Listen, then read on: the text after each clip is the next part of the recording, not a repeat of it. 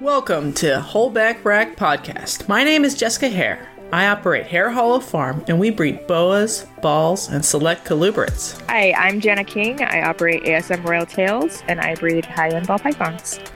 We want to share our journey navigating herpetoculture and are dedicated to promoting biohazard safety for all species. And we would love you to answer the question, what's in your holdback rack? Welcome to episode 5. We made it to episode 5. Isn't that crazy? Wow, big 5. I think actually episode 8 is a bigger deal from what I read. Pod fade obviously is a real thing because there's an internet full of podcasts that have stopped at some point. I read 7 was average. Yeah, I wouldn't be surprised. I think Corn on the Pod, which was the only all corn snake one, stopped at 7, so that's a good number. A good round number. We'll have to shoot for that one. I was going to say, get the blow past that. I think we're... No mercy to This 10. is like very meta discussion, but I think because we intentionally choose not to bring on guests, we're not going to have like the guest hustle fatigue. We already have our like recording fatigue, but we also would have like trying to find a guest, trying to pick a time, trying to deal with their schedule, Hustle, and then people like blow you off over and over and over again. Pimp and pulling favors and trade cards. Yeah, and asking people to give like advice for who would actually be good and is good at talking or like pulling stories out of. Because I've definitely heard podcasts where people are like one question and then they get one, even so much as monosyllabic responses. And For every question. For every question. And the person's like, fuck, please, Jesus. I need to find like a nugget in this man. It's usually a man, let me be honest. Where that I could mine for any sort of content. And those are the struggler episodes that we don't have to worry about. Kill your soul. Yeah. You stop at 7. And then part of the benefit of not doing it live is nobody expects us to be somewhere at a particular time. So we're also not like unable to manage it within our schedules, whatever way it works out. Right. We'll see what happens though. I'm shooting for 8. 8. Gotta have 8. That's our Although next I would goal. like 20 plus, but 8 after 5. 8 is my goal. If we can do half a year, that'd be pretty good. That'd be better than most reptile Yeah, I'd be pretty podcasts. happy with that. There was a post on Facebook that was recommended to me because apparently I dig snake stuff where this woman was basically attacked and made to feel pretty worthless. It was a pretty sad post and it kind of like was painful to read, and I just wanted to hug her and tell her to ignore the haters. And up until that point I hadn't been a follower. I was unaware of her media presence. Who are you talking about? I'm talking about Sarah with Sarah's Snakes. Sarah's Snake Shop. Sarah Moore. Sarah Moore. And she has 2 books out for the average everyday corn snake owner. Like even kids can read it. It's very user friendly. And she received some pretty awful emails basically tearing her down and telling her that she was a detriment to the hobby and that she should no longer contribute to the hobby in any way. She has a Facebook presence, a YouTube channel, and like I said, she has 2 books that she's published. Did you want to go from there? Sure. Sarah Moore's book came out in 2017. You would know. 2018, maybe 4 years ago, like a long time ago. So the context is Sarah Moore was like a very busy little bee on the corn snake Facebook communities and like before that the corn snake forums. So she wrote her like corn snake, and she's the moderator now of a corn snake morph ID Facebook group that's very large. So she's always been someone who was like trusted sort of within the hobby as like a hobby ID person. Pretty good at IDs, knows a lot of the stories.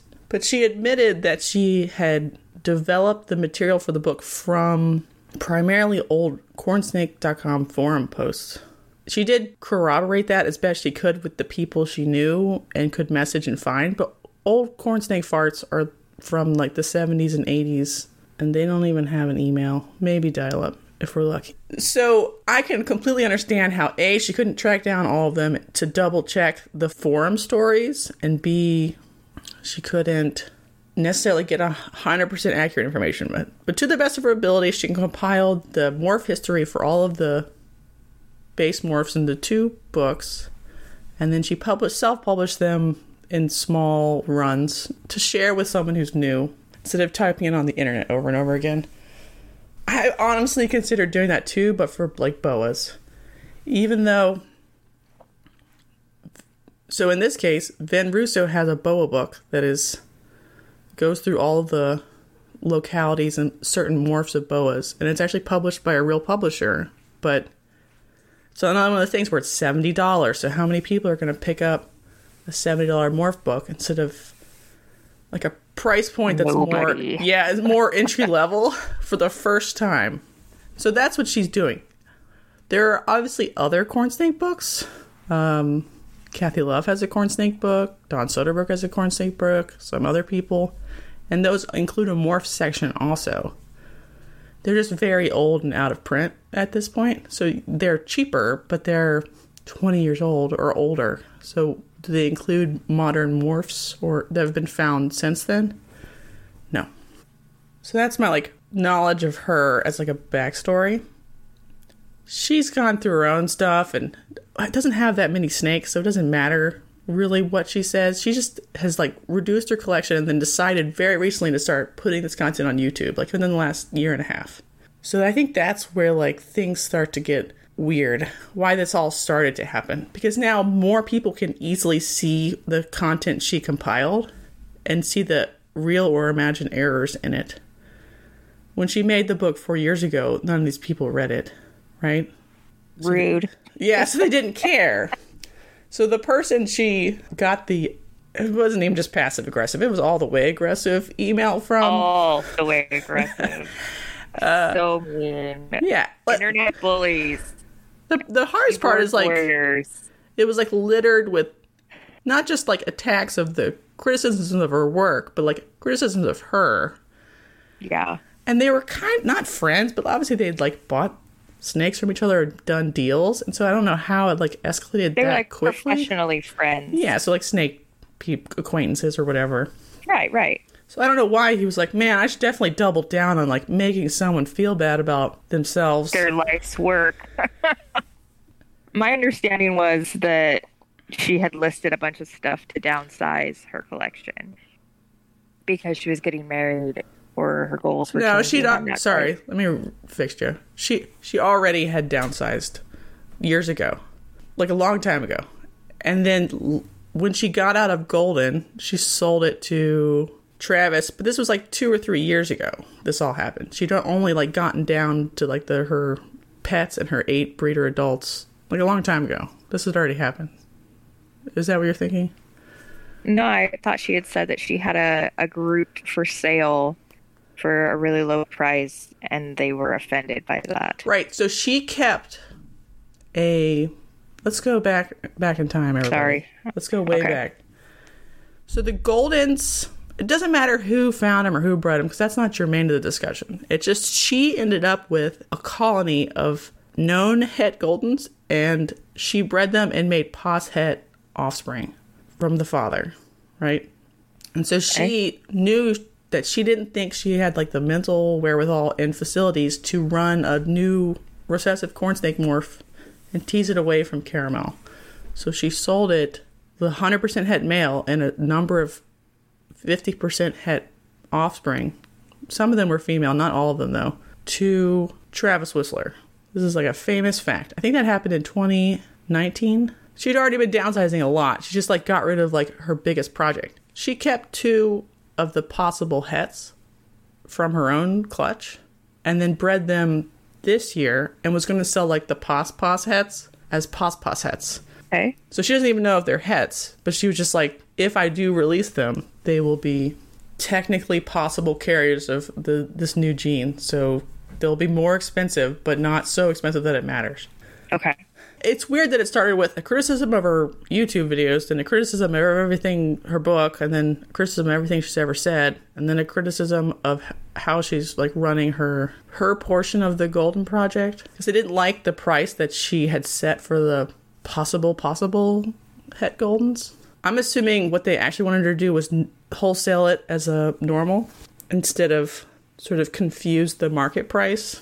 Like, it should be very expensive or no dollars, like hidden in a pet home to like hide the project. So they weren't happy with her pricing of her pos sets. Right. And so they accused her of sort of setting the market price, and then both told her not to, that they were asking her to price fix, but then basically asked her to price fix at the exact same time, which then like that opens up another can of worms, because there's a certain amount of like collusion that I think is very normal between large breeders. But I don't know if her 5 posses changes the price breakdown. To me, I don't know. What do you think about that one? I don't think she's affecting that project at all, nor is she working that project.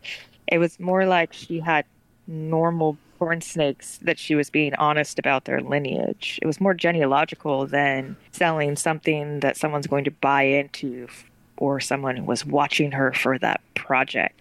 I agree with her that she is not affecting the market for that project in any way with pos heads. Yeah, I don't think she is either. She was sort of self-promoting the project as a Golden project, though. Oh, she was? Yeah, like, these are my pos Golden babies. I'm excited about what Travis is doing. I'd love to buy a visual from Travis to breed back to my both pos females from the first generation and the pos from the second generation to check officially who was a het or not a het. She's publicly definitely said that before. Oh, okay. Sorry. It doesn't matter. The hard part is, like, there's a double standard. They could buy it from her really cheap and be happy with that price, but can't be happy if she prices her pots too cheap for them or their taste. So it wasn't they bought it from her cheap, and they really want it to be a high-end. Right, so why did they buy it from her cheap if it was worth it so much to them? So what you're saying is it was hypocritical.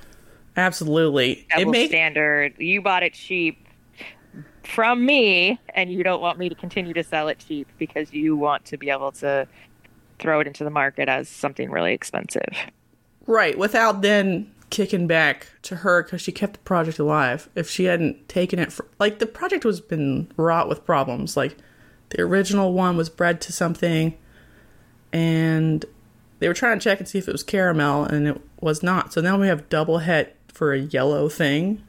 So now we have to tease about all Goldens from all caramels. It's going to be a nightmare. And then a bunch of clutches died, and then breeders died, and then all we had were hets. That's why there's no visuals anymore until they were recently produced. So, like, the project was passed off. It's like the corn snake morph that never could get off the ground properly. So she just got it because she was into corn snakes and she genuinely liked the morph. And so they took it from her at a low value and are trying to sort of polish a turd to pretend like it's a hot new thing. Oh, this really hot take. Yeah, it's still just another yellow corn snake. Everyone wants. It's crazy to me, though, is I bought from a person whose name rhymes with Ron Doderberg. And the second person, I guess it's not as obvious who that one is, but it's definitely Travis Whistler. Or his name rhymes with Travis Missler. Not that he cares.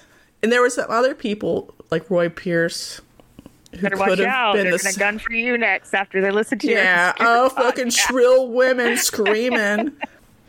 So I don't know if you knew this, but Don Soderbergh kind of retired, sold most of his colonies to Travis. So Travis's collection is basically Don's old collection plus whatever Travis already had before that. So Don is, like, basically retired, even though he sells a little bit. How he had all this time on his hand to gather. That's what I'm saying. So, like, he couldn't talk to her 4 years ago when she first sent him the first draft or the first printing, and he could have, like, corrected it then. It's only now that he's, like, semi-retired and he gets on YouTube, and maybe people were sending him messages complaining about, like, certain parts not being accurate and could he step in, that he like got all fired up and then wrote like a bunch of mean emails that ended up like cutting her out of the Golden Project in the end. It's so strange. I'm just like, what is going on?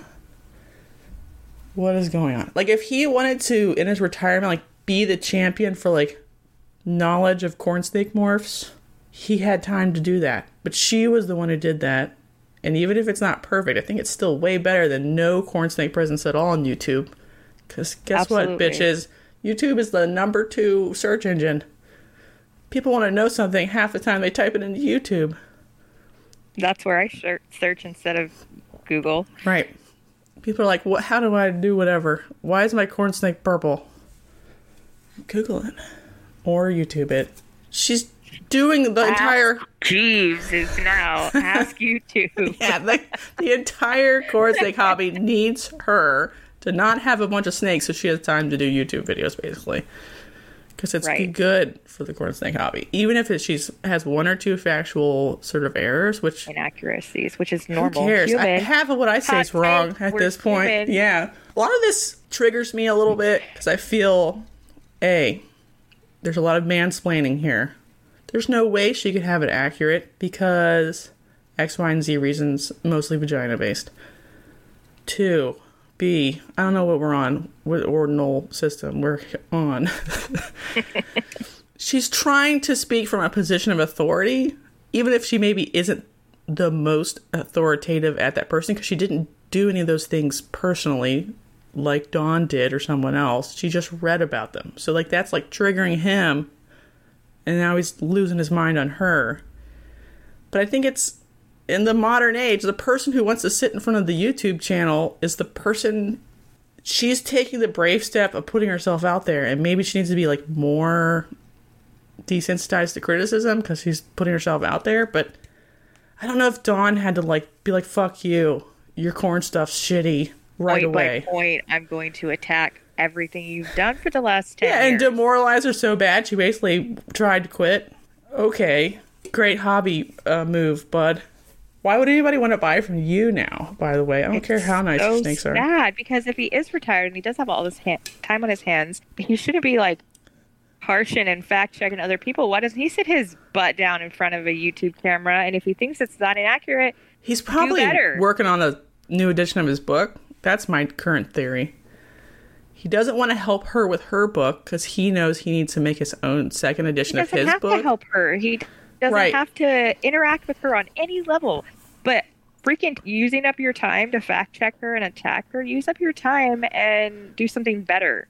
Right. And just put it out he there. could do his own YouTube videos. You're right. Yeah. Yeah, just like literally by himself explain. In the snakes, sell your experience on YouTube. Don't attack somebody who's filling a needed spot in the community that you're trying to help build, not tear down. I don't know. It was really sad for me because I completely believe her. I completely believe that that's something that happens in the hobby. I hear about it, and whether it's gender based, sure, I think that's valid, but also I think it's happening. And is it the old school people getting pissed off at the new kids on the block? She's been around for 10 years. Does that not count for something? No. If and you're she's not been trying to a boomer. Contribute. Corn But snakes. she's trying to contribute. Yeah, I don't know. That's the hard part also, is like the old time corn snake people who are really into it are predominantly male, predominantly white, and predominantly old as fuck. New corn snake people, like not young people, just anyone newer than 58 is predominantly female and all, or Are most breeders these cisgendered days? or transgendered or whatever, like, because a corn snake is a pet you can get relatively easily, so it's like anybody can get it, and they're not necessarily that white either. Seeing a different voice in a position of authority about corn snakes is probably fine. Totally fine. In fact, it's not fine, it's great. Good job. Yeah, I think she should just maybe take a little break, work on herself, get herself built back up, get her shield on, whatever her armor, and I think that she should come back. I don't think she should I don't care who he is. I don't care how much he's contributed. There's no reason she can't also contribute, because you know what? At some point in his life, he was only 10 years into his experience with corn snakes. Right. And that doesn't mean that you can't contribute in a positive way. Right. I don't know what he even thinks he wants, honestly. Like, heard just no one talk about anything unless it's triple checked through the filter of himself. I'm not even sure. Like, it's like obviously, all like a fluid informational state, and like she said, a lot of her stuff came from forums. Like, that's totally snake right based information sharing is forums and Facebook groups, and that's where the community is. So, I mean, I'm not active in corn snake communities. Is he giving a rebuttal of any kind? No, I even asked on the Discord this morning. I was like, has anyone seen a official statement from Dawn about the situation that was either up and deleted or whatever? There's nothing more than the one message that was deleted from her YouTube channel that she posts for a second because somebody sent her a screenshot of it. What was that? I missed that because it was deleted by the time I got to it. Right. Well, she like posts it on the YouTube video, on the follow-up YouTube video. Okay. And that it basically says like, I never told you to quit. I just thought you needed to do better. Basically, that was his apology. It wasn't like an apology. That's like it wasn't like sorry. This like hit in a hard way. I can see you're in pain. Vomit ugliness at you. Like, it's so funny. Suck it up. It's not funny. That's such a white man apology. Like, entitled white men. I know I'm an entitled white woman, but it just went crazy. That's how he responded to her pain or whatever. Was not first, I'm sorry this got out of hand or whatever, but I really think you have some critical errors and we can figure it out. It was definitely, you can keep doing it if you want. Just don't be wrong about it. Try to be more accurate. Meh. Oh my gosh. Fuck that dude. Yeah. It's so funny. I don't know what, obviously someone's going to listen to us one day, and I feel the same feeling where, like, if anybody ever starts listening to this podcast, they're going to be like, fuck those people. They could totally make a list of what they're doing wrong. They have no idea what they're talking about, and you're probably right, but that doesn't matter. Totally right. Because it's more about the conversation and, like, getting better through time in our collection. This is where I'm at in my journey, which is years behind where you're at, which may be years behind where someone else is at. Like, exactly. That doesn't mean that I'm not allowed to speak or allowed to show up to the party because I only go back to the kitchen, Jenna. Yeah, geez. I need a meatloaf. Pregnant, shut the hell up. Like, no, that doesn't have to happen. Just because I don't know everything or I know very little about everything in the hobby that I'm choosing to be in does not mean that I am not allowed to show up and contribute to the hobby. Also, Don doesn't hang out in any of the Corn Snake Facebook groups. He has his own Facebook group that he sort of polices for Dawn-only content. You know how those sort of Facebook groups are. Oh, man. So it's like his business name's Snake of the Day picture. And so he puts up a picture day. Like he's like the JKR of Corn Snake? Yes. And maybe he is, but does it matter if you are that mean to some people? Is he this mean in private? What's going on? And he's retired. So, like, is he now the JKR of Corn Snakes? He found the palmetto. Did you know that? I did know that, and that's what it's so disappointing because that's the morph I'm interested in, and this whole situation has just kind of made me go, ooh. So he price fixed and gender fixed the release of the palmetto. Did you know that? I did know that. Yeah. We had a conversation about this guy before I knew that's who we were talking about. That's but yeah, I fine. Looked into it. I still think it's fine, but like if they believed in the project so strongly, they should have paid her more money for the golden.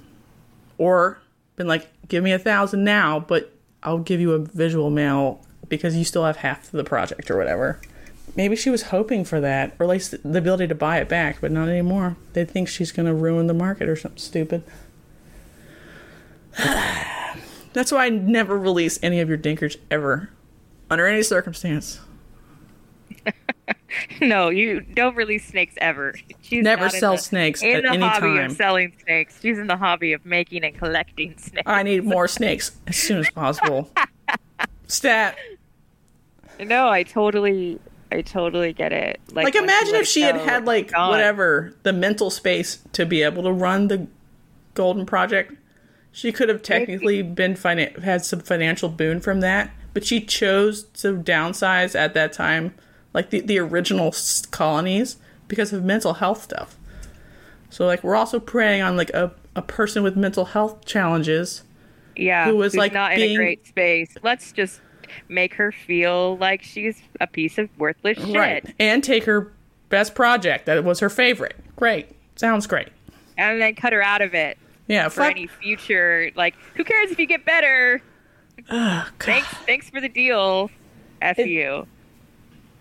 In fact, take yourself out of the hobby completely. Yeah, and fuck don't off. speak about it. Oh, and take your books. Don't sell those either, because I have a book too, and you're hurting my sales. Yeah, it's very weird. There's got to be a missing piece. I'm not saying that I believe her, and I'm glad that she's telling her story, but there's got to be one more piece of information that we're not getting. Right. She did read the emails verbatim on that one, but I've heard rumors on the streets that people, old timers, just don't like her in general because this is a quote-ish, not a direct quote, but a quote, not me saying it, but them saying what other people have said. Okay. And she thinks she knows everything, and she's always right. So she's sort of got pigeonholed into, like, the know-it-all A student in the class who doesn't actually know it all, but thinks they do because there's not enough, like, feedback correction because we're all just sitting on the internet talking. So maybe this has been building up. Like, Dawn got an email from a third party who was like, she's shitting on my project. She says it's not even a real morph or mutation separate, and I'm tired of her making my project look bad. And so they, not Travis, not Dawn, emailed Dawn, and he's like, okay, I'm going to go through all of her stuff she's ever said and see where there's, and we'll just lay it on her. So there's like 10 years of build up angry at her, like aggro. Yeah, I think that's part of it. Aggro, like, you don't get to come back after 10 years and, like, vomit all your feelings. Like, that's the only explanation for, like, how you get a multi-page email process to, like, terrorize and degrade someone and their life work. Like, there's so many ways to do that aren't how he did it. Absolutely. But also, like, why does he care so passionately about what she's doing? His new book's coming out this summer. Corn Snake. Either way, isn't his like a scientific-y type journal and hers is like a layman's pamphlet? No, absolutely not. His is also a shitty layman's pamphlet. I've read it. It's just a normal corn snake book. Where do corn snakes live? Okay. They live in the southeast U.S. Did he just expect to, like, crush her and, like, that she was just gonna, like, fade into the night? He didn't expect her to, like, call him out and be like, dude, this wasn't cool? I don't know. This is the baffling part. For your book? He doesn't actually have a book coming out. I'm just guessing. I know that's your hypothesis. Yeah. I just have a theory. He, like, finally, like, got the time in his retired life to be like, I'm gonna get ahead and do that. And I'm like, whoops, she already did it, but she did it with these 10 inaccuracies, so I'm just gonna, like, shit on her. So no one will buy her book anymore for $20, even though she obviously did do the work. Because Grandma could do it, even though Grandma's dead. It doesn't make sense to me, and those kinds of things bother me, even though I'm probably never gonna get the information I need for it to make sense. These are the kind of things that just, like, I don't know, grind my gears corner. Is that what this is? It can be now. It's crook of my craw. Crook of my craw. I'm not from the South, so I'm not either, but I feel like we should be. Yeah, crook of my craw. It really bothers me that he went all aggro on her, especially when she's been, I feel like, pretty public. This is just me perusing. Like I said, I'm not a longtime follower of her. This is all since it's all been drama and brought to the forefront. Looks like she's been pretty forward about her mental health. Yeah, and why she had to be more active and less active, and then she was building up again because she was doing good. Publicly struggling with depression and anxiety, and you're going to take your time and attack this person. No. The answer is that's not ever the solution to your problem. Even if you're aggro ancient male that feels like you're a father of an industry or whatever he thinks he is, you still have to be kind, dude. Has the corn snake community at all piped in? I hadn't heard Anybody of importance? any of it until, because I'm actually a subscriber. I've watched most of her videos. It's another easy way to like absorb random content, on while I'm doing other stuff. It's just to hear. She's just talking about morphs most of the time, so you don't have to look at it per se. And I just got it in my feed. Like, I was like, what the fuck is this?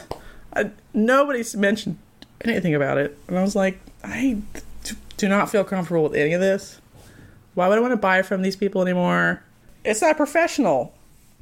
Was she supposed to just like run away and never tell anyone either that she was attacked? Obviously she would have told someone and someone would have found out. So like, even if you believed all those things, you still shouldn't have released written documentation that you're a dick. Yeah.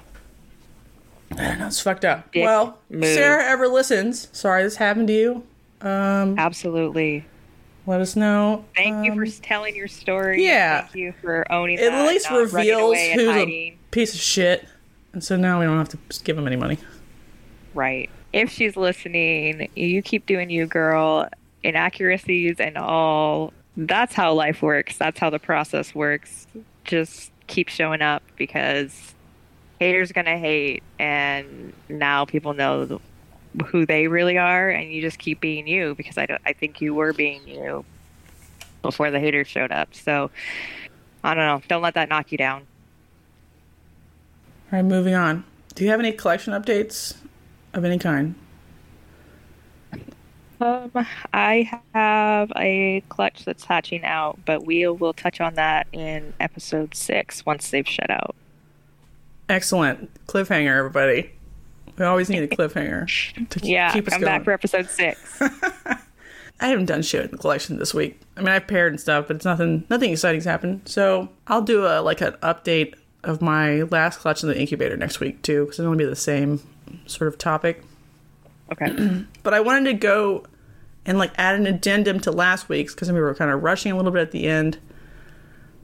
And I did calculate, at the time of last week, how much I had spent and sold total for just that year, by the way. Not all years. But I spent $50,000. Dull hairs? And I sold before sales tax, not including sales tax, $25,000 or income tax. That's not terrible. That's pretty good. And I probably have $15K worth of inventory, unsold inventory. That's awesome. Yes, but I think my point is you can spend an extraordinary amount of money and still not have that great of a collection. I guess is my point. I mean, I have a lot of things that other people do not have, and it's pretty good. But it was a big investment year for you. No, that's not true. We've done the same thing for 3 years. It still is not that great of a collection. You get enough arena killing boas, and you have to retest everybody a couple times. Yeah. How much of that's testing? Is that its own category? Yeah. I don't know how much it is total, ever, but in this year. This year is what I meant. I include shipping in the testing, the shipping that is specifically for testing. Yeah, of course. $2,448. Okay. It's a better year for testing because I didn't have a boa outbreak. Last year was worse, clearly. And I didn't... That's part of why I don't bring in a ton of snakes all the time, too. If you're doing a boa panel every time, it gets hurtful in your feeling place. Yeah. But I guess my point with the numbers is I hope we will be 0 next year because the IRS is pretty clear about being 3 years of losses in a row is the normal amount they tolerate. And then they start being like, what are you doing up in here? Where are you pouring the money in the backyard? 4 or 5 years, you might get a little more. And then they're like, you've triggered the hobby police. You're doing a hobby because you have a loss every year. So you need to make a profit Like, if I make a profit in 2023 or something, then my 3 years of losses can happen again. But your business is really shitty then if you still are making losses. Yeah. So I'm hoping to technically come out positive this year, but since we're moving, hypothetically, I don't know. There are people who are convinced they'll drop $150,000 the first year, maybe another 100 the second year. Those people have quote unquote nice collections or whatever. But dropping $50K does not give you a nice collection. No. Which is crazy to me. Unless you bought corn snakes. No, unless you bought 10 snakes total. Yes. Oh, even then, I don't even know. 5 snakes total? Is that yeah, if we all sold everything we had and bought 10 snakes, we would have nice collections. But then you have to wait 3 years as those grow up. And you would have no production. And you'd just be sitting on 10. Really nice snakes. Yeah. Which people have done that. They've looked at all of their females sold. 70% bought to, whatever, $10,000 females. $20,000 females. That's not my personality. I looked into doing the whole only buy babies, wait 3 years, and then start producing. And I knew I'd lose interest if I did just growing for 3 years. Yeah, I don't know anybody who has ever fully done that. Everyone picks up a couple of adults. Period. You have to keep it fun and interesting and engaging. Right. Otherwise, your hobby is watching snakes shit and then picking it up. Yeah.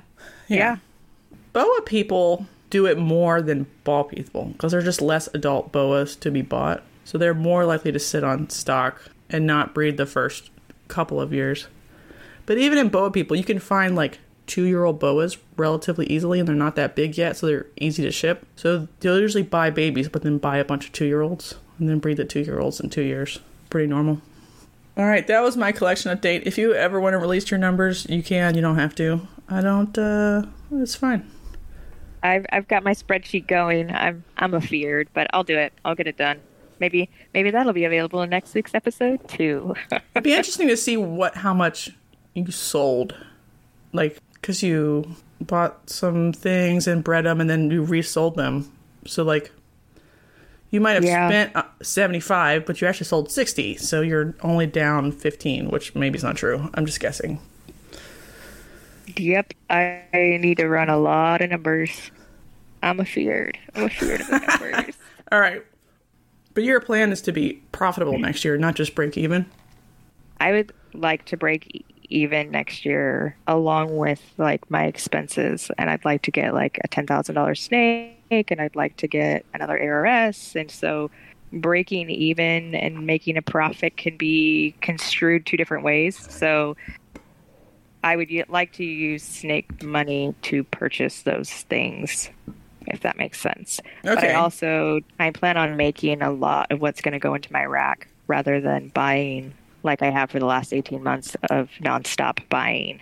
I have reached the capacity that I want, and I have a couple of things on my buy list, but for the most part, I need to make my breeding stock because they're not really things that I can buy. Good job. So we'll see. Maybe it'll be another year, but hopefully I can support my own business without drawing from, the family pot. Yeah, I think a goal of breaking even this year is doable. Like, since you have a lofty male goal and a lot of infrastructure costs that should technically be business expenses too, as you like build out your little shack, it's going to be expensive. My shack comes on Thursday. Good job. I forgot. I do have an update. Here it comes. It's coming on Thursday, and I messaged the spray foam guys, and so I'm waiting for them to get back to me about when they can spray foam. Right. So that'll be fun. It's happening. Woo-hoo. Our main meat and potatoes today is breeding rodents. Jana, what do you breed? I only breed African soft-furred rats. Bold move. Bold move that most people do not understand. Me too. I also do not understand. I breed rats, mice, and I'm playing around with her ASFs a little bit. Not approving of them, though. We'll see how long they live. But we'll get into that later. How do you run your ASFs? ASFs can only be run in a colony configuration because they have a very complex social structure, unlike Norwegian rats and mice. I mean, mice will kill each other too. Oh, will they? Yeah. You can't take the male out and put them with different... They'll fuck each other up. I didn't know that. So what's your number? Like so 2, 6, or... That's what I meant. So I have 2 that I'm testing out size-wise. I normally run 1.4 or 1.5. In a cement tub or a FB40? FB. It's the Rodent tub. It's like an extra deep. I want to say it's like an FB15. Okay. I normally run 1.4, but I grow up the colony in 1.5 in case one keels over. If one doesn't keel over, because they take a really long time to grow up. One doesn't keel over in that time, I'll feed off one of the females. But I've been trying out. I also have the 3-inch 24 by 24 rodent tubs. I can't remember what they're called, but I've been trying a 212 colony in that. One of them is producing like crazy, and the other one keeps eating their babies, which I never normally have problems with that. And so I split them up back into the bigger tubs, but I've left the 212, and they are producing most of my babies right now, even though I have 4 other colonies of the 1.4. So I haven't decided. How many colonies total do you have of both kinds, both sizes? So I had 3 of the 212s, and I had 4 of the 1.4s, but I had to split up one of the 212s. Do they grow out in a separate space, or do you grow them out within the tub that they were born in? Sort of. So everybody comes out at 3 to 4 weeks from their colony tub into a grow out tub. If I'm going to grow up a colony, when I wean them, I put that colony together in their own tub that they'll be in forever. But you keep the ones that are going to be fed together in a group situation until they're fed? Correct. Yeah. Okay. What do you feed? I have fed a variety of things. Right now, off of your advice, I am doing the doggy bag with supplemented protein. I'm not seeing a huge difference. I used to feed Missouri rat and mouse, which is not the same as 6F. It has, I believe, 23% protein instead of the 18. And they always did really well on that. And then it got really hard to get that. Plus, it's the most expensive of the rodent blocks. And so I tried Kent's. It's like a green bag. And a bunch of my colonies crashed production and weren't producing. And I had like a big gap that I'm just now recovering from because they just did not do well on that.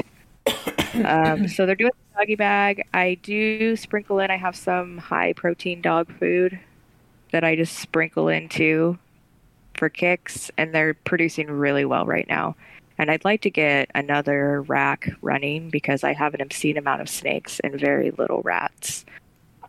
But I think the doggy bag is working as well as the Missouri rat and mouse was. I supplement with black oil sunflower seeds and mealworms, the dried ones. Also from Tractor Supply? Is that where you get them? Yeah, everything comes from Tractor Supply. If I can't get it from Tractor Supply, then I'm not going to use it. Yeah, people need to remember or know for the first time that this is like a weirdly... We're not close enough to the grain belt or like the South to get any of the normal sort of density of feed mills. Like where I'm from, there's a feed mill every 5 minutes, even though it's not even a grain belt. It's just like we're getting ready to run like a cow-calf operation. So they'll bring in corn and wheat and whatever and grind feed that's like local very often, which they do that here too. It's just not the same. Like the amount of like livestock operations is not the same. So if you're in the Southeast, you can almost take your pick of like 3 or 4 rodent blends from different companies at any time and have a pallet of them brought to your co-op or your southern states or something, and you can buy it. Here, there's 3 choices. Doggy bag, really expensive Missouri or a local mill flavor that apparently doesn't do good. So I also feed doggy bag. Missouri, ours doesn't even carry Missouri 6F or rat and mouse. You have to special order it. They are a hot mess on special orders right now. Yeah, Wilco, our local co-op, they do keep 6F, the 50-pound bags in stock, but it's $34 or something like that, which would be cheaper just to buy it from one of the other people if you're going to run 6F and not the rat and mouse. Yeah. I will have to say is my ASFs never smelled beef on the Missouri because they put in, is it like yucca root or something? Yeah, yucca extract. But you could buy that and put it in their water if you were really desperate. It's not bad. ASFs in general do not smell strongly, but I never noticed their smell before. And like the day it's time to change, I do it once a week. The day it's time to change their bedding or like the night before, I'm like, yep, it's time, because I can just start to smell it, but it's still not. Driving from your house to my house, which if anybody doesn't know, it's a 90-minute drive, with 25 rats, those rats smell worse than my entire... And you keep your ASFs in your house currently, is that correct? Currently, yeah, they're in my office, which is right now is our snake room. So the smell is very minimal, even on the doggy bag. There was zero smell on the Missouri. And then they're going to go into your shed eventually? Your snake shed? I'm hoping they're going to go into our garage. I'm still negotiating. With the husband. Like, I agree that clarification. If you're going to run rodents in your house or in your basement, you should run ASFs. I guess what I don't agree is if you're going to run them outside or in a garage, do they need to be ASFs? We'll see. We'll look at the numbers. Crunch the numbers. We'll see. I love that I run ASFs, and I know that no one understands, and everyone is shaking their head and like, why does Jana run ASFs?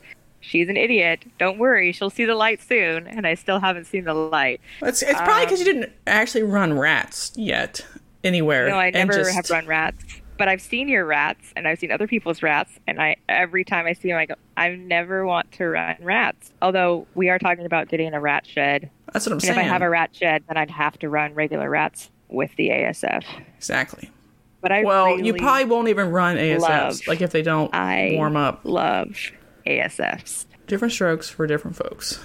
I know. I got lots of time to come to Jesus and realize that I'm dumb, but... Maybe we can just talk about the pros and cons of ASF, since I just started to run them, and I was sort of ASF curious.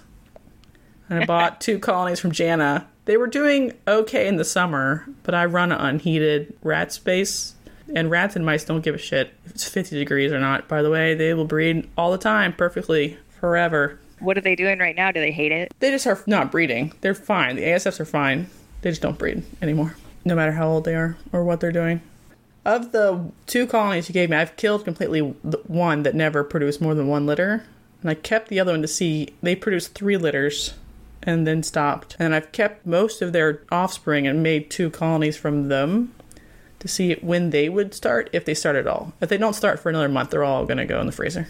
They should have dropped their first colony at 12 weeks. That's what I see. It might not even have been 12 weeks since like the oldest babies were born. Yeah, I'd have to look and see when you bought those. I thought it was summer. Yeah, but here it goes from kind of summer to rain. Winter. O'clock. Wet winter, yeah. Yeah, really quickly. So I'm also not aware of how many weeks it's been. I probably should have written it down. Like the oldest colony probably should be dropping litters or very close to it. So they have like a month to drop babies and have proven that they've acclimated to being 50 degrees. I feel like I've started colonies after you had the first set of babies. Weaned. Yeah. And they've already had at least 2 litters. All right. It just means they don't like the temperature, I'm thinking. Yeah. Here's why I'm very resistant to heating anything here. We live in somewhere where it's uniquely very mild. Not super cold, not super hot. It doesn't get so cold we absolutely have to have heat, and it doesn't get so hot we absolutely have to have air conditioner unless it's the one time of year when it's 100 degrees. You could save a lot of money running your rodent production program without heat, unlike anywhere else in the rest of the country. Heat or air conditioner. Right. Especially if you were in the shade, like where we're talking about putting our rat shack would be under some tall trees. Right, so you probably never need AC even if it's 100 in degrees. the summer, those 2 days in the shade, it's going to be 80. Right. So throw a fan in there and you're fine. You're right. And it's warm enough in the winter. It's almost never freezing. If you're even... And my little area is not super well insulated, and it always is venting. It still doesn't freeze in there, even if it's freezing outside, because we're not quite frozen enough. It's like just... Do you recommend less insulation so that it is venting, or do you think that I should fully insulate it and have a good venting system? Here, I think it literally doesn't matter, because it's so not cold or hot. It's the weirdest thing ever. We should be like into this. It costs so much to live here, it's insane. But the one feature that's good for rodent breeding is that you don't actually have to heat or cool anything if you run cold weather rodents. It has a lot of appeal to me, although I love running ASFs. You could run ASFs in your garage and then run rats in your shed, is my thought. Like, you can still run ASFs. But I also don't have any plan to have a big snake. So what do you do with your ex-breeders? You have to find somebody who buys them. Okay. And you go to the show, so if you plan on doing more shows... We have the snake house. I could probably donate them if I was so inclined. I don't sell a ton of jumbos, but I also don't... So I have snakes that can eat jumbos, by the way, in case anybody's wondering. But I do have people who come buy them, because I wouldn't eat enough fast enough to keep up with my own demand. So people who have retics, people who have berms, they need like a bunch of jumbos, because that's what they need. You just need like one friend who has a berm. They'll sometimes double up jumbos because they don't want to go buy a rabbit. It's still cheaper to buy 2 jumbos and hit 3.5 pounds of meat than 1 rabbit at 3.5 pounds. So what you're saying is there's enough of a market that it doesn't matter. Right. Or you could go get a dog. May not be a good idea, but then feed it like raw food or whatever. Or donate it. It doesn't matter. But you don't have to donate it for sure. Especially since you're going to the show. That feels like an easy win. Be like, I'm going to undercut the market on jumbos. Price them kind of cheap just to get rid of them at the show. Whatever, like I have 10. Bye. And since the show's every 3 months, you're not going to sit on that much inventory. That's good advice. Thank you. Since we're still on ASFs versus rats take about the same amount of time to get to maturity, but they are more meat sooner because they grow faster because they get bigger in the end. So yes, they blow past the appropriate ball python size, but I can make more rats per unit space than I can ASFs. And I've heard people say like the exact opposite, but I don't mean like number of heads. I mean grams of animal. Right. I make more grams of animal faster than mice or ASFs because they're just not as big. No, absolutely. There's no contest there. But when does a rat reach medium? At what age-ish?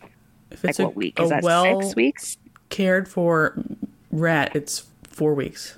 4 weeks and it's a medium? If he was with his mom the whole time, you don't pull him early? Absolutely. And he's a buck? 100%. That's insane. I'm like fighting off. That's why I'm like, oh no, I have too many mediums. And I have that personality where it would be like, crap, now they're large. Every week you clean, and then that's when you go through your inventory. And that's what I do right now. Call off mediums if you don't need them right this second, because you don't need them any bigger than that ever, unless you have 20 bows. But you definitely don't. And I can, not just because of you, but other people will come and buy 60 mediums because they know ball python time is coming, frozen mediums, and they need the backup for their own supply. That is a normal thing to happen. They will not come and buy 60 larges, though. So you have to... Never. You have to stop the train at mediums. Choo-choo, runaway train. And the other thing is, ASF people, even people who are like a strong proponent of ASFs, still admit they will feed 3 ASFs to an adult female ball python when she's building. Why? Because it's like 70 grams, 70, 90. Like that would be a medium if you added all that together. Really? See, I don't hear that in the ASF communities that I'm involved in. I think Gavin did it. He's like, I will still triple feed a female because I don't think they're getting enough. A lot of people make up fantasies about how it's more nutritious or something. They're saying a mammal. Protein. A mammal is a mammal. Last time I checked, and those little adult ASFs are the fattest fucking things I've ever seen. I don't want anybody to tell me any different. So, like a young medium is leaner than an adult ASF, like because it's a medium rat. It's still a young animal, so they get fat in old age. So I would rather feed a medium rat to a breeding girl because that has more protein because it's not is not an old man who's got like 30% body fat at this point. So not sure what people are smoking. No offense, Jana. Probably is pretty good because I'm not sure where you're coming from. The best part about ASFs to me is they don't blow past the slice. So you can sit on your inventory for a long time without having to micromanage it. So for me, that's a huge win, is that I don't have to micromanage my inventory. Not that I ever have enough inventory for that to be a thing. And you only have like 6 tubs, so I don't know what you're talking about. 8 I have tubs? 1 rack. Give me a break here. I have 13 tubs. Okay. What a burden. What a burden. What a burden. That's all I have room for. I would love to have 5 racks of rats or a big ARS. What a burden. My management decision was like, what if I had an inventory that could stay alive all the time, but would be never too big and wouldn't have to be frozen thaw? Because that's like the torture of the universe, is right size, right time for the right people. Holy right fuck. Size, right time for the right people. I don't have a euthanasia setup. If I have to euthanize a rat, I have to do cervical dislocation. I also was breeding before everything went to the office. All of my rats and snakes were in my living room next to my couch. All right, so of course that's going to smell. It's in your living room next to your couch. I can't run regular rats in my living room next to my couch where I can run ASFs and it's not a problem. Well, you're getting a shed soon, so we'll see what happens. Yes, Thursday. Yay! That was the original reason. How many ASFs do you produce right now anyway? Like, how much of it are you actually producing to cover your demands? Oh, nothing. Right. So, like, it almost doesn't matter in your case. You can almost not run ASS if you wanted and just buy it in, because you're basically, are you buying like 80%, 70% of your feeders needs? 80% of my feeders. It's tough. Life's tough. I don't know. It's really tough. And buying feeders is not sustainable, especially when... We'll see. I crunched the numbers. Oh, I can't wait to hear your numbers. Spoiler. Because I think that it is ridiculously cheaper to run your own. We'll see. But you run a lot. We'll so I want to hear your numbers. Are we ready for that? Because I'm ready to listen. No, to I haven't numbers. Even. Are you done just talking about ASFs? So I'll start with like... no, I haven't said the pros and cons. Or maybe I have. Let me reiterate. I like that they never are too big for ball pythons. I like that they are lower smell. I like that I can have them in my house because that's what my current situation is. For cons, they take 100 years to get to size, probably about 12 weeks to get to be like the same size as like a medium, a small medium-ish. So like a bigger small, which is as big as they're ever going to get. I have a couple of lines that are pretty big, so they get to be like 90-ish grams. But that's, like you said, that's the ex-breeder fatty daddies. So fatty daddies. How healthy is that? Fatty daddy. And there's nothing wrong, by the way, with feeding a fatty daddy to your snake. Oh, kids my at snakes home. love the fatty daddy. It's just like if you were only feeding that and never breaking it up. Point for point. Yeah. Next to a medium rat is much leaner, is what you were trying to say. I'm just saying that the fatty daddies are the ones that are pushing the 100 grams. Right. They definitely do get very comparable to a small medium rat, which is perfect for a ball python. I just don't know. The other negative to me is no ASF has incited a snake who's off feed in my collection to begin to feed. So people say that they do, and they say that they're like crack, and they say that they get stuck on them. I have not experienced that. I have experienced the same number of snakes going off feed. You said if they're off feed, an ASF is not going to bring them back on feed. Right. So they're not magic. They're not like snake rat. They're not magic. They're just another kind of rodent with different features and flaws. I would definitely recommend, if you really wanted to run your own colonies and you were literally in an apartment and this is what you have to work with, then absolutely ASF, nothing else. Because it does smell nicer. I don't even know why. Like, I can tell it smells different in just the one bin when I'm looking at it. Right. It's and that so would be like better. Heated and cooled and whatever. So like cool. But if you're in like... Or if you have like a significant other that's like, you can't have rodents, they're disgusting.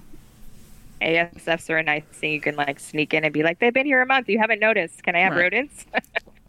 So those are all good reasons to run them, and then the size and whatever. But if you're interested in raw production because you have a couple hundred snakes, and you're not heating and cooling your room and all these other sort of requirements, I'm not 100% sure if you should be running exclusively ASFs.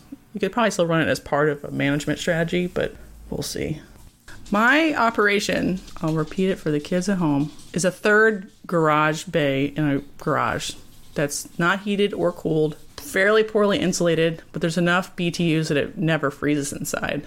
But it does get cold, like quite cold, like 50s, like now, this time of year. I estimated a normal month's expenses as $465.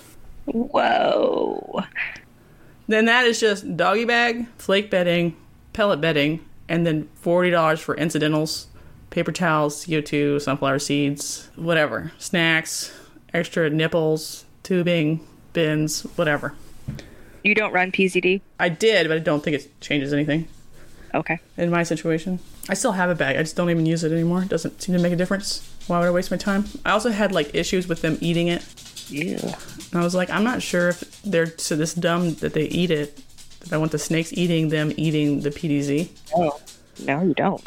So I just don't run it anymore. I just use it in like the chicken coop or whatever, where it's probably supposed to be. Because rats and mice rustle around in the substrate and pull out sunflower seeds that are coated in PDZ because the PDZ's down there.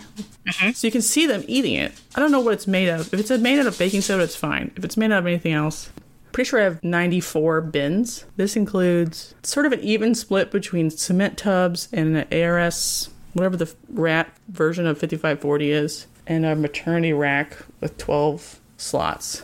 And then 3 random like grow out bins on the ground that are like plastic tubs because there's just too much going on. I need like 10 more racks, basically. I run mice and colony style. They're supposed to be 210, but like the number wildly diverges because I don't always pay attention to the mice that hard. Whoops. Sorry, mice. So sometimes I'll go in there and like, there's $5 all of a sudden, and I have to realign because I let the babies grow up in the colonies. I don't pull them anymore. Why do you run mice? I have an insane number of colubrids. I don't know if you remember that. I do remember that. And I do start baby boas the first 2 times they get a live, eyes open, fuzzy mouse first. Then they get frozen thawed forever after that. Obviously, ball pythons prefer mice to start. They will start on rats, but they definitely prefer hopper mice. Okay, so they're for the ball python babies that won't take a frozen thawed yet. I don't even start them frozen thawed. They get 3 live hoppers, and then, or rats if they want a live rat, and then I do frozen thawed if I'm going to convert them. I do like to try to convert them because they are more flexible as adults, and for pets, I do try. I do always start live. I don't need to not do it. I have enough mice floating around. Okay. So it cost me $465 to take care of the amount of rodents I have, which sounds kind of expensive, but I sell on average about that amount of money a month to cover those expenses of like outside rat sales. So your rat sales are paying for your snakes to eat. Yes, and so on paper that sounds good, but let me get into why maybe it's not as good as you would think. So in July I sold $321 worth of rats, so that's actually less than the cost. Okay. In August I sold $565, so it's more, but I pay the state of Washington 10% for sales tax, so they don't charge it separately for rats because it's too hard to be like, I need, Thurston roll rates 8%, so if I'm like, I'm going to sell you a $3 rat, $3.24. It's too hard. People can't handle that in their life. So I lose 10% off of all those numbers immediately. Yuck. Yeah. So it's not economical in the months where I'm not selling any frozen. If I don't sell any frozen, I do not break even in terms of expenses. If I'm just selling lives to like a couple people every weekend, I don't break even. But I'll like have an inventory of frozen that someone will come in and like a wild Jana appears. But there's other people, too, that do this. Will come in and be like, I need $120 worth of medium, smalls, and larges or something. I don't know. And so they buy a bunch all at once. That's the only thing that keeps that part afloat. So we're at like 94 bins. About 30 or 40 of them are maternity for rats. Obviously, you can't do maternity for mice. There's only like 5 or 6 tubs of mice. Right now, there's 4 tubs of ASFs. It's probably going to be 0 tubs of ASFs. We'll see. I don't think running ASFs more than a tub of ASFs, if it was helping picky eaters, which it doesn't always, make sense in your situation. I just wanted them to acclimate to the weather, mostly. I just wanted to see if they would. I'm really sad The they did not babies seem... that were born there are not producing. Right. Those ones are definitely not producing. I don't even think they've even given birth. Like, I don't see any evidence of birth in Eden. They've never even ovulated. Interesting. So I probably have 120-ish rat does. Maybe as little as 90 certain times. Does that seem like a lot? Well, actually, no, because of how many snakes you have. Because they say 1 doe per snake. If you're feeding them every week. Yes. But I don't feed everybody every week. Oh, I just meant for your ball pythons. I don't even feed those every week. I don't feed males every week. They get fat and they go off food. And you're like, stupid animals. Even the ones that are like breeding a lot? They can have it every week, but most males do not get it every week if they're not breeding, and they're back to weight because they will go off food just because they're full of food. Yeah, I feed breeding males every week. They get offered a wean. And non-breeding males, I feed every other week a wean. Right. I might even push it to 3 weeks. And then boas do not eat every week ever in their whole life. So a large number of my animals are boas. So when they're eating mediums, they're eating it every 3 or 4 weeks. Does that make sense? Yep. So with 90 to 120 does, I make about 550 rats a month. That's about 100-ish rats a week, which is the correct amount for that many does. My cull criteria for an adult female rat is 8 pups or less, whenever she falls below that. I don't call based on like time in colony or time in whatever, because I do like a modified maternity. So the colonies are too full. It'll be 1 buck to like 6 does. But when she's obviously pregnant, she gets removed and gives birth in a small cage, if there's one available. And then at 2 weeks, whenever the pups are sort of puppish to weanish, she and another female will join together and live in a ladies' colony, just the two of them and their pups. They don't fight over pups at that point. Rats will rarely kill pups that are in the colony that they're in, because the mom defends her pups, but they do not do good in the colony that they're in. They get trampled, they get lost. If there's 2 litters in the same colony, they'll steal and they'll hurt the pups to like steal them. They'll like tear them apart basically to steal them. So you'll find pups that are injured. So I prefer to remove as soon as possible. But if nobody else is in that colony and I'm out of space, I'll leave a single doe and her pups in a colony that's not super full. So like maybe there's 1 male and 2 other females and her. And everybody else has been removed. She can stay with her pups. There's enough space that she can do a good job. But they absolutely do get bigger if they're separated and she's alone to do what she needs to do with them. That's how I can get a medium rat in 4 weeks. Is one mom just smashing. Sometimes they grow as much as like 5 grams a night. Like if I have a wean or something, so I'm like, I don't know what size it's going to be tomorrow. We'll see. It's a wean today, but it might be a small tomorrow. It's crazy. Especially little bucks. So I kill bucks preferentially at smalls and mediums, and I hold on to does only because they grow slow enough that they stay mediums for 2 weeks before becoming larges. A buck would blow past it and become a large quickly. So I can keep a medium doe for 2 weeks as a saleable medium. It's not too big yet. Okay. But a buck would be, not ball python worthy. He'd be 150 grams by like his 6th week. And he's basically halfway to a large anyway at that point. I kill bucks on purpose, but I might keep mediums does. And then I have does to replace, because now they'll size up to my larges. And I do have people who buy live larges and large jumbos. You keep the gender that's the most useful for that. But if you really needed to like crank out 30 jumbos really quickly, you would obviously keep the bucks, because they get bigger faster. But also if your female becomes a large or a jumbo and she doesn't sell, you can roll her into your breeding. Yes, you're always ready to replace. That's not bad. Right. Most people do it the way I do it, where you call all males no matter what by 100 grams, no matter what. Because you can always slot in, like if a buck dies that's old somewhere, you can slot in a medium buck just fine. And usually they'll be like, you're not sexually mature enough. But they figured it out. They'll start fucking right away with all those mature does. You can substitute. Teach them the rope. Yeah, they'll be like, I'm an experienced woman.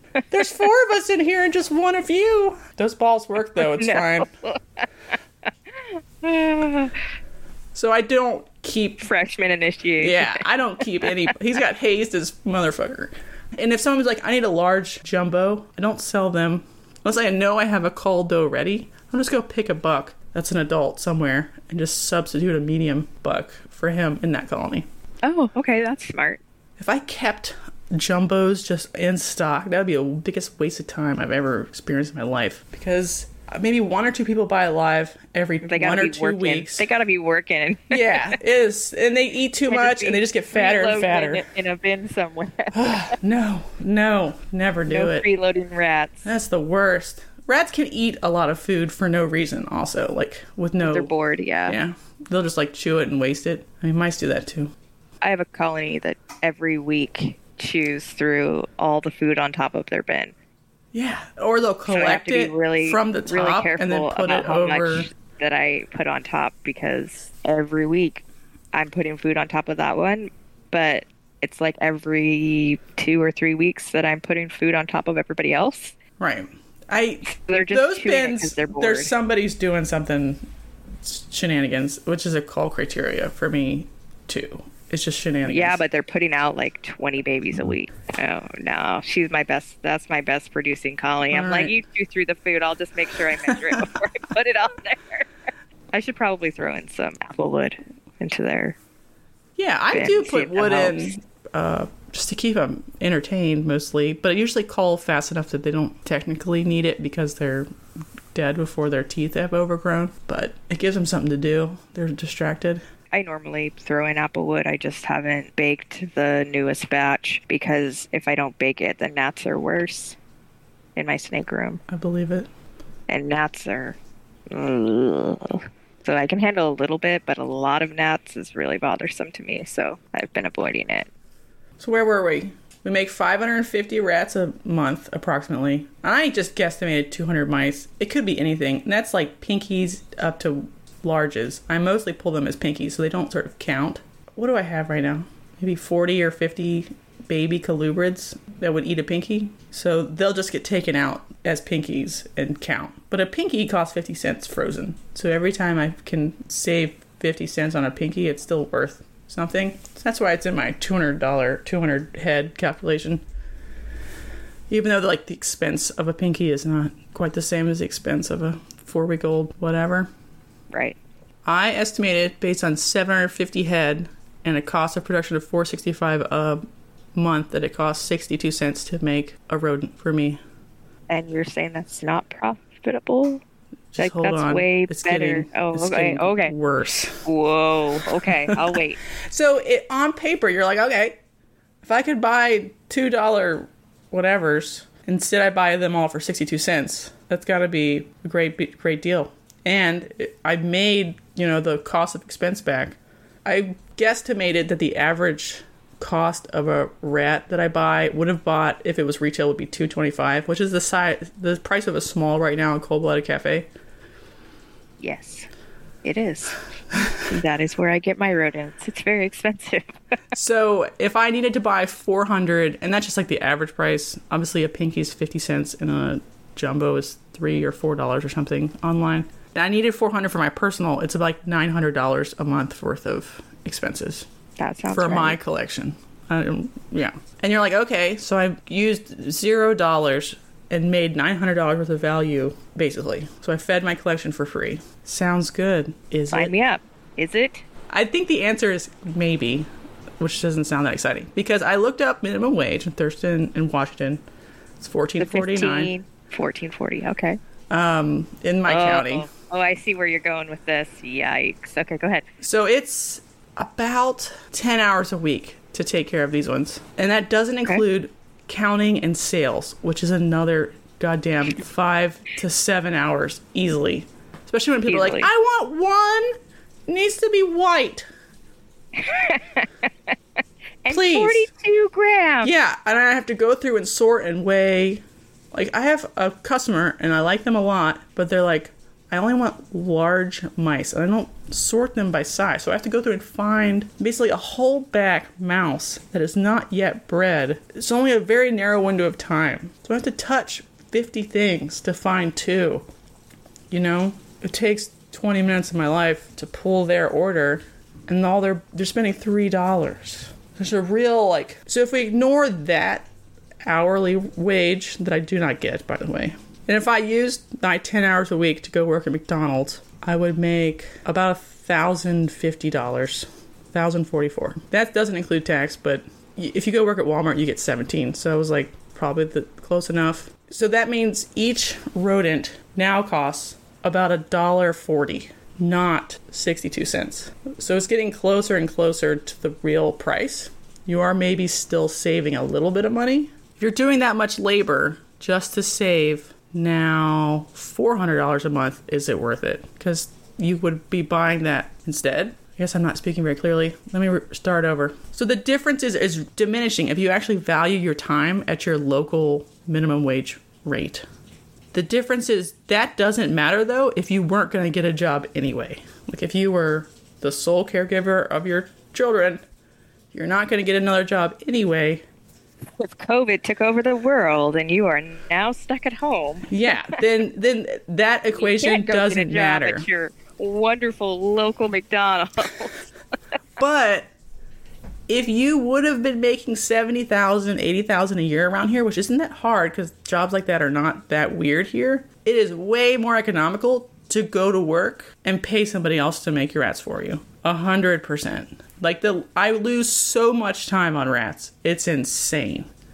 Like my time per unit value does not make any sense at all with the rodents. If you think of the rodents in different ways, like as a loss leader, like I sell you a rodent and maybe I sell you a snake later. I sell you a snake and then I sell you rodents later and you come back because maybe you want another snake. If you think about it that way, maybe it makes more sense. But there's a reason why most of the main rodent breeders are in the South. It's because the cost of labor is cheaper there. So they could pay someone $8 an hour federal minimum wage, and the rat now becomes closer to the cost of production in terms of raw materials. It is not that clear cut around here with the way mortgages cost and sheds and stuff. I'm not sure. So your reason for wanting to do it is like has to be something else. Like I want to ensure the quality of my animals that are going into my snakes. And you want to ensure that you have the availability because it's not the South, so the availability is not right as good. And if you're relying on Cold Blooded Cafe, they sell out. They do sell out, and soon, soon they will be sold out. So I don't think it's necessarily a mistake when you're a more mature collection to be feeding large percent frozen thaw because it might frankly be cheaper. Like the cost of production of a pinky is actually. It's cheaper for you to buy it than you to make it yourself. Because labor is what's expensive here, in my opinion. Re-summarize what you just said, because that was a lot of information. It was a lot. I don't even know what I'm saying. So someone who's just starting out, they are first starting out, you need to go buy your rats from a local person or buy in frozen and convert all your stuff to frozen.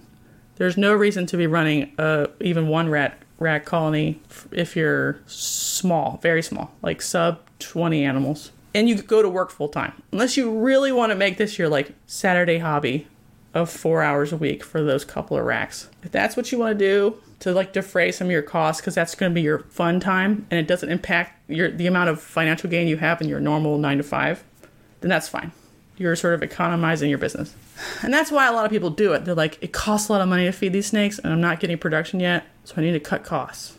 But it takes more time than you think. And if you could be doing something else that's like better for your marriage or better for your family or better for your job productivity, your job makes more money per hour than breeding rats, period.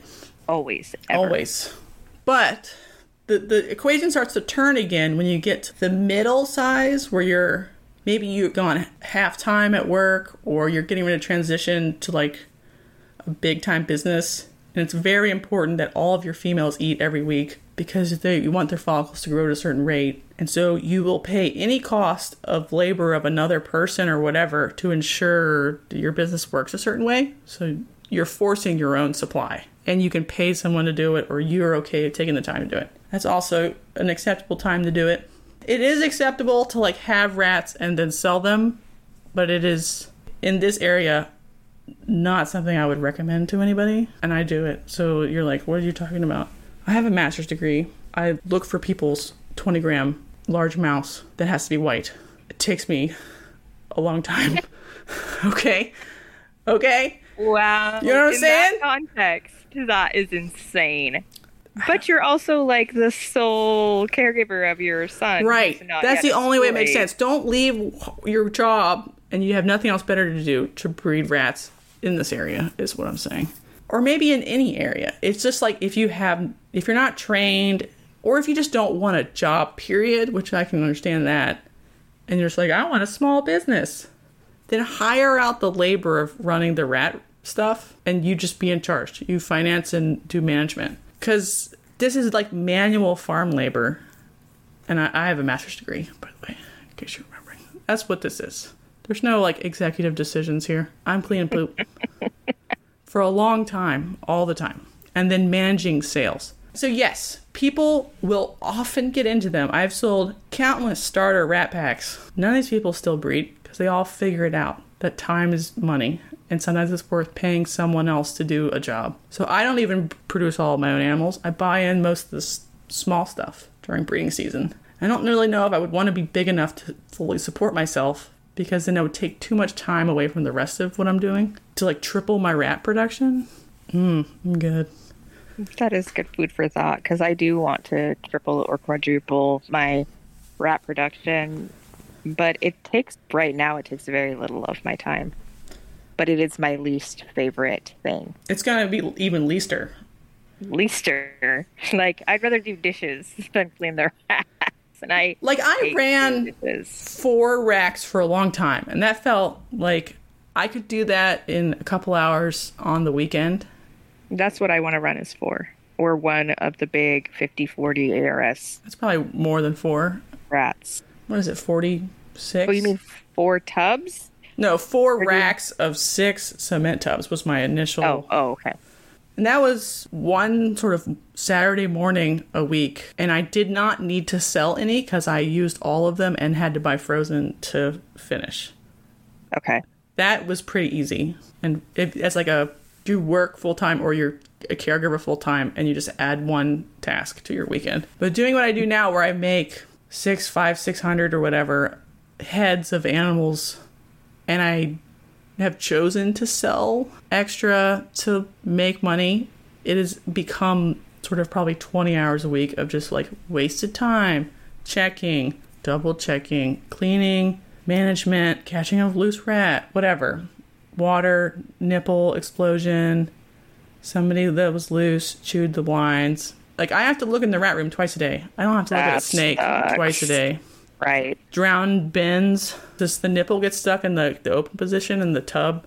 The bucket leaks out and drowns everyone. You're really selling it. You're really making me rethink my life choices. Oh my, people have come up, like, I've told you, I sold like all of these colonies to people, and they're like, I'm going to save so much money. And I'm like, okay, but you're going to lose so much time. So if time is precious to you now, sell more expensive snakes or something and buy that shit in, because time ain't getting any more profuse. And frankly, I know people are like, the nipple system makes it so much more convenient. Not really.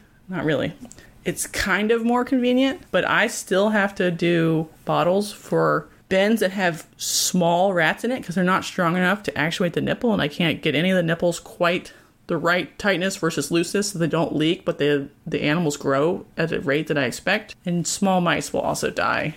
Weaned mice aren't strong enough either. Even though they do learn to jump up and drink, they're not strong enough to move enough of the water enough, and they will die. So still have to use bottles anyway. I know. I run bottles right now, and I don't love that. And they're also heated, so I have to refill bottles 2 or 3 times a week. Grow out tubs have to have 3 times a week because there's more in them. Steven runs like the morning routine. He does bottles every morning, everywhere. I run relatively dense. Not every bottle is empty, but every bottle gets checked at least. And if it's less than half full, it gets filled. And a lot of them are gone by one day. I am kind of trying to dissuade you, but also not. But I just want you to think about... You've dissuaded me, and it's demoralizing. I did not expect that this is how this was going to go.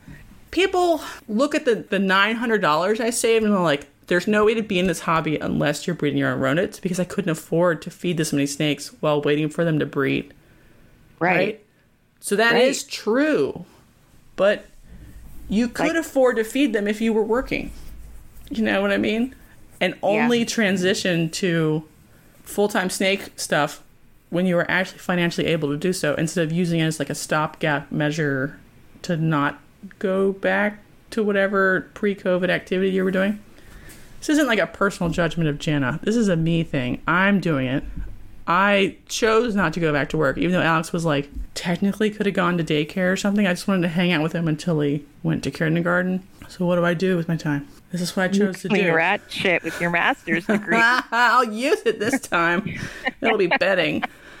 Oh, Lord. So there's more to chew on than I think people think about. And that's why most people don't. Even mature people in the hobby do not run their own collections because it's much easier and cheaper in terms of time to pay someone else, especially if most of your colony, already proven, takes frozen thawed. Run racks for the lives, for the picky eaters, for the ones you want to guarantee that they eat every week, like females when they're building follicles. But consider being like Garrick DeMeyer, where he buys frozen in for most of his stuff, and he buys live for the stuff that is not right. important. So here's where I'm at with all the information you just gave me, which was a lot.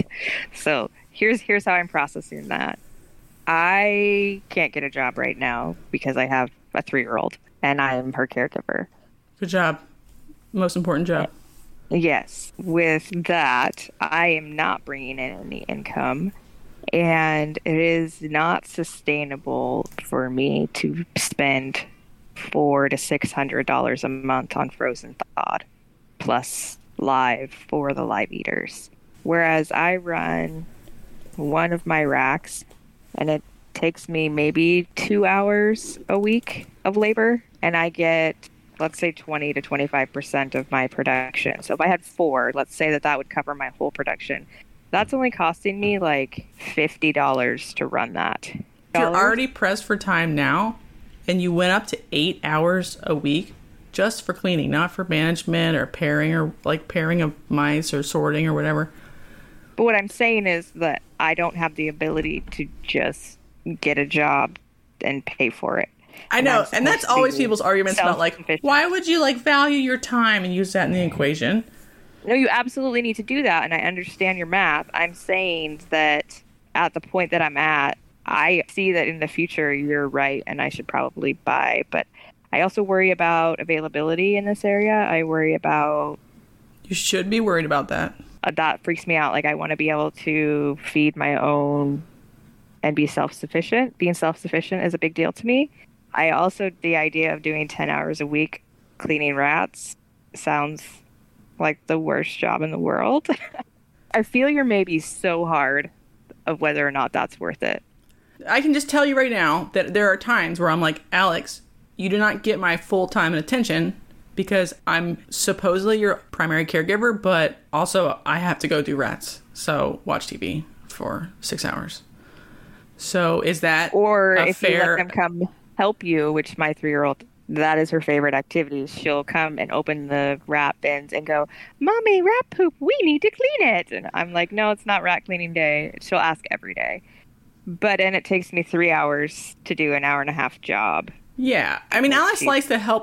Help is a hard air quote there, too, sometimes. Yes. It's the same question with the snakes, but obviously the snake is the main business form here. How much time do you dedicate to the various tasks in your life? That's all I'm putting out there.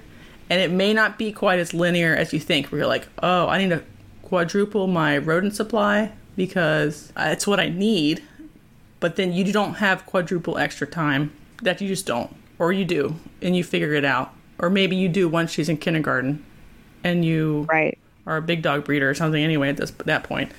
Here's what I think about quadrupling the supply of rats and hiring a dedicated person to come in 20 hours a week and doing no cleaning, just sales and managing, buying supplies. That's the other thing. Like, I spend a lot of time going to Trash Supply, or they're out of doggy bag, and I drive to Olympia to go to that Trash Supply. I've talked to my stepdad. They own 2 acres. They live out in the boonies, and he's retired, and he likes to stay busy. So he Ubers sometimes. He likes to get like odds and ends. Like last summer, he helped somebody put their roof on. Like, he likes to stay busy. So even though he's retired, he's still very active. And so I was like, you have the perfect setup for me to put a rat shack on your property and for me to pay you. Right. You could pay him like a certain head. The problem is like it's not that fun of a job, and it sort of grinds on you after a while. Then you've cleaned 20 hours of poop. And I end up wearing a mask a lot because people become allergic to rodent saliva eventually. Pretty normal for that to happen. Wearing a mask, trying not to breathe in a bunch of particulates, and try not to get allergic to rodents. Imagine that. Like if you became allergic to rodents. You were allergic to rodents. And then you still had to feed. So you stop breeding, but then you have to suit up every time you go to feed to not get contaminated with rodent saliva particles or whatever. So it's something I think about a lot. The long-term sustainability of it is to hire someone else. And then you have like hiring problems, which is another problem. But the one thing I tried to do earlier this year, this is like a funny story to end on, is I tried to find like a unicorn buyer. It did not go well. I put an ad on Craigslist. I'm like, I need somebody local, somebody who can pick up from my house, no questions asked, and will buy whatever I sell them, no matter what they are, of what size, mini or none, at like a discounted rate per head, like $2 or something. But you could get larges, you could get mediums, you could get jumbos, you could get pups. But it would be cheaper. On average, you're going to get smalls and mediums. Because that's what I would know I didn't need anymore. And then I would just stop doing the processing of frozen altogether and stop frozen sales altogether. Because if I knew I could get rid of all the extras, I wouldn't have to like manage them, like take the time to CO2 them and then sort them and weigh them and package them. So I looked for this person on Craigslist. Unicorn.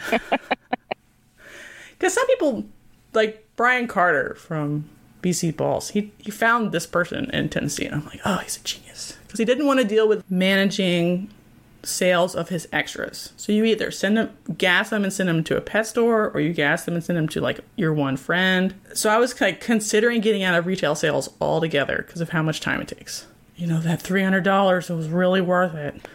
And it's not the people who come once a week and get like 20 of the same order every week. That's very predictable. I can work around that. It's the people who show up. It's a Wednesday. Can I have 40 smalls? I don't know.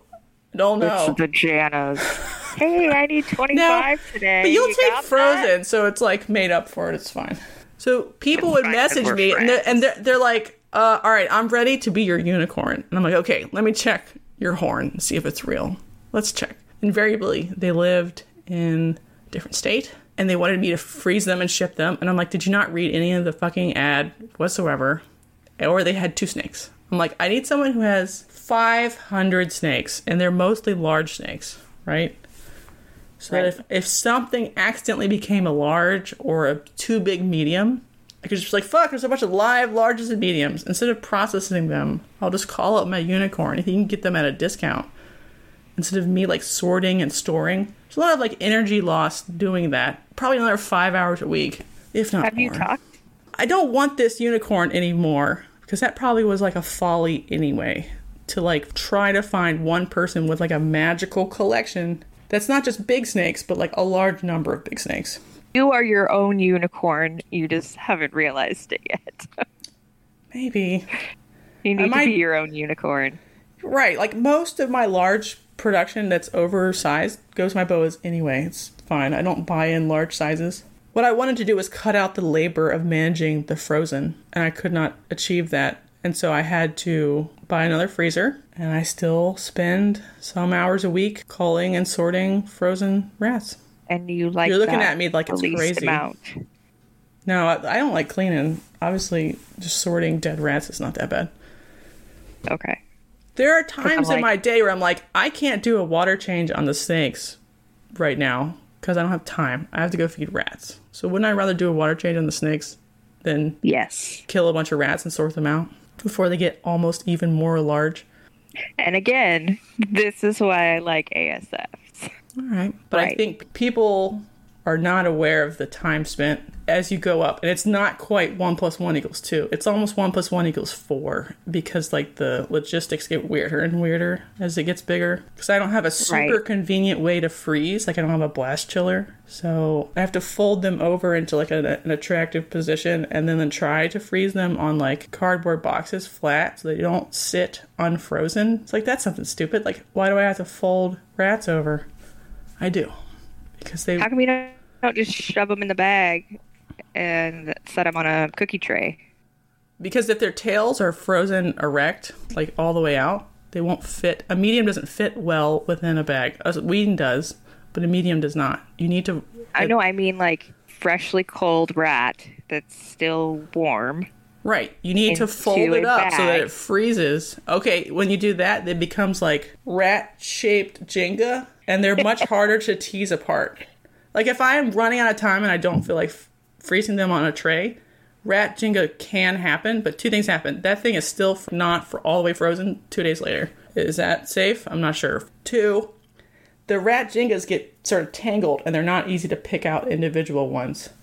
So I try my hardest to freeze folded and separated on like a cardboard tray. For that, man. I know, Shove but them I all can't. into rat Jenga, set them on a tray so they dry flat so you can stack them. Because I just take a whole bag and dump the whole bag onto a tray and thaw the whole bag. When your rats get bigger than like an ASF, you can't do that anymore. Like they don't fit at a good rate. Like if you jingled them in when they were still warm, right? The tails will be stuck like long still, even though they're jinged. And most people, when they come to buy it, they're not buying the entire bag. If it's your personal use bag, they're buying 10. So I have to go back through and sort out 10 from this pre-sorted thing of mediums. Make sure they're like less than a certain size of medium. Like I go through and manually reweigh them all. And I remember my master's degree was looking at me that whole time. The whole time. It's judging me from the office, looking at me in the rat room. Me and my not master's degree is judging you. That whole time. And how many times you're touching also, each of these rats. I have to de-poop the rats. So if it's a rat that died with the poop halfway out of its butthole, I gotta manually palpate that out. This is the customer service that I provide. Wow. You know the Cold-Blooded Cafe is not providing the deep pooping service, right? I do de-poop large rodents' buttholes so that when the animal goes into the water or however you're defrosting it, you just don't have a bunch of poop floating in the water too or on your table. I don't defrost that way. Not relevant to the podcast. Why do you touch them 12 times? Why? I don't understand why you don't do rat bag Jenga, freeze them, and that's your 10-pack. Like, why would you kill them, toss them in a bag? Like, why would I force someone to buy them in a, like a, okay. Well, most people don't buy that. I could do that. People are trained to do that, because that's what, the fuck is that place called? Glacier Rodents does. You have to buy a bag of 10, and that's the only way they come. But part of why you would want to buy from me is I can give you 10 mediums, 10 smalls, 20 rat pups, and 10 whatevers. So, like, why the hell would they want to drive all the way down here in the woods if they couldn't, like, a la carte their order? If I wanted to save time, or if I had an employee, we would have to do by bag. But most people do not want 40 large mice for their one corn snake. Let's conclude. So, you said maybe, but final answer. Do you think it's economical to run your own rats, irrespective of the demoralizing fact that you are breeding rats with a master's degree? In terms of raw numbers, yes. You can produce a rat for less than it costs to buy. Are you going to, do you think you will still run your dream amount of ASFs? Or do you think you're going to run rats and ASFs? Or... For now, I will probably at least double or triple my production of ASFs. There may be a point of demoralization, and I may switch to rats or just be making enough sales of snakes to buy the frozen thawed. I'm hoping that when everybody goes off food, all my breeders, that I will be able to produce enough to put in the freezer. So, like, but not to sell? Not to sell, no, for my own personal use. They do really well at the shows, and they sell for ridiculous amounts of money. And so if I ever was making enough rodents, that would be worthwhile as well. I am going to continue forward with the ASFs. I'm not saying that that's an infallible plan and that I won't change directions. I think part of this hobby is being flexible and realizing you're going to change directions on things. So for now, the plan is to build more racks for ASFs, get everything moved into the Snake Shack, decide if I have room to run ASFs in there or if I am going to put them in the garage, and then just see where we're at production wise. I do agree with you that building females, I feed them medium rats, so you're not going to get that with an ASF. So I may continue to buy frozen thawed mediums or maybe run a rack of regulars and freeze them at mediums so I have my own stock of mediums, or continue to bum them off of you while you demoralize yourself over these rats. Well, I palpate their buttholes for poop. Right. I'm sorry that I've not appreciated that bonus from buying with you. It doesn't matter. Jana King, where can people find you these days? The corner? Probably in the corner. The brothel? With endless sick children. So no fun happening here. I am Jana King, ASM Royal Tales, and you can find me on Instagram. And Jessica Hare, where can they find you? I don't know. Nobody messaged me last week about my burning questions because only 7 people listened. So this week, you can't find me on Instagram at Hare Hall Farm. Good night. Good night. Merry Christmas. Thanks for listening. Bye.